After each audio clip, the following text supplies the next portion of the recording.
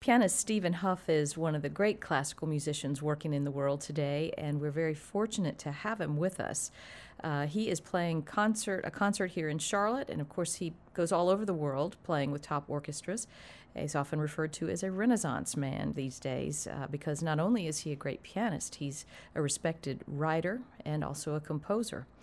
And recently he was made CBE, or Commander of the Order of the British Empire. So congratulations on that. Thank you. I guess that means you got to meet the Queen.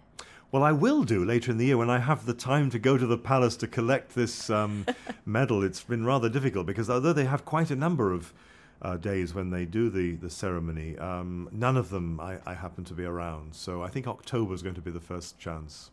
Well, congratulations. That's a huge honor. Thank you.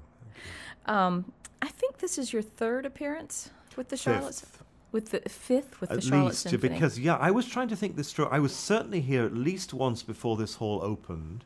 Wow. Then I came with Christoph Perrick when he was here, and I was with Tanya Leon. I've been at least twice with Peter McCoppen when he was here. I was here with Chris Warren Green 3 years ago, and now I'm here again. So I think this is my fifth or sixth time in Charlotte. And I love coming here. It's a beautiful city, and I've seen it, of course, flourish over the last 20 years. I'm starting to feel very old talking about concerts 20 years ago. Well, I was going to ask you what keeps you coming back. Obviously, audiences love having you here. Well, I love playing in America, and there are many places all over the country now where I go regularly and have been and have friends. And I've been playing, of course, since 1983, regularly all over the place. So that's 30 years, and I've played, I think, in 45 states now. So. And many of them, of course, many, many times. So it's been great, and thank you for asking me back. That's all I can say. With all these places that you've played many times, do you ever get confused about what town you're in? Oh, sometimes, yes. Even today, I knew I was in Charlotte, but I was coming from the airport. I've just been in Minneapolis, and I'm going to Pittsburgh and then to Denver.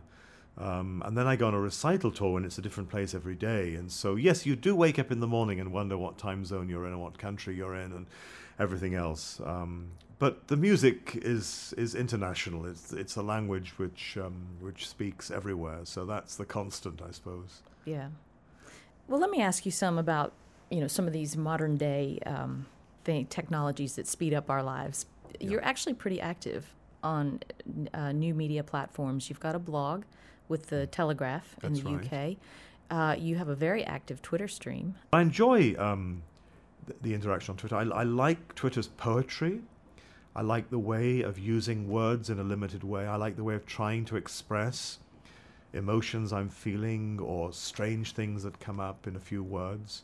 Well, I have noticed, since I think about food as well as music in my job, I've noticed that you tweet about food. In fact, you did today. Did I tweet today? You did. Yes, I do tweet about food. Well, we all eat, don't we? And I've noticed how many people post photographs of food on Twitter. It's probably the most posted thing, isn't it? And often just cups of coffee. There's a cappuccino there. So, I do enjoy, because I have some wonderful food experiences on my travels. Memorably in northern Spain, in Galicia, I was there with Andrew Litton and the orchestra, and we went for an incredible lunch.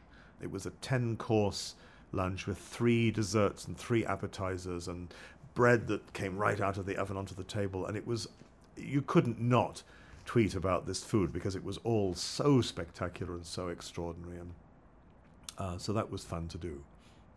So you've had is that your most memorable food experience recently, or have you run into anything else interesting in your travels? That was on the highest level of sophistication.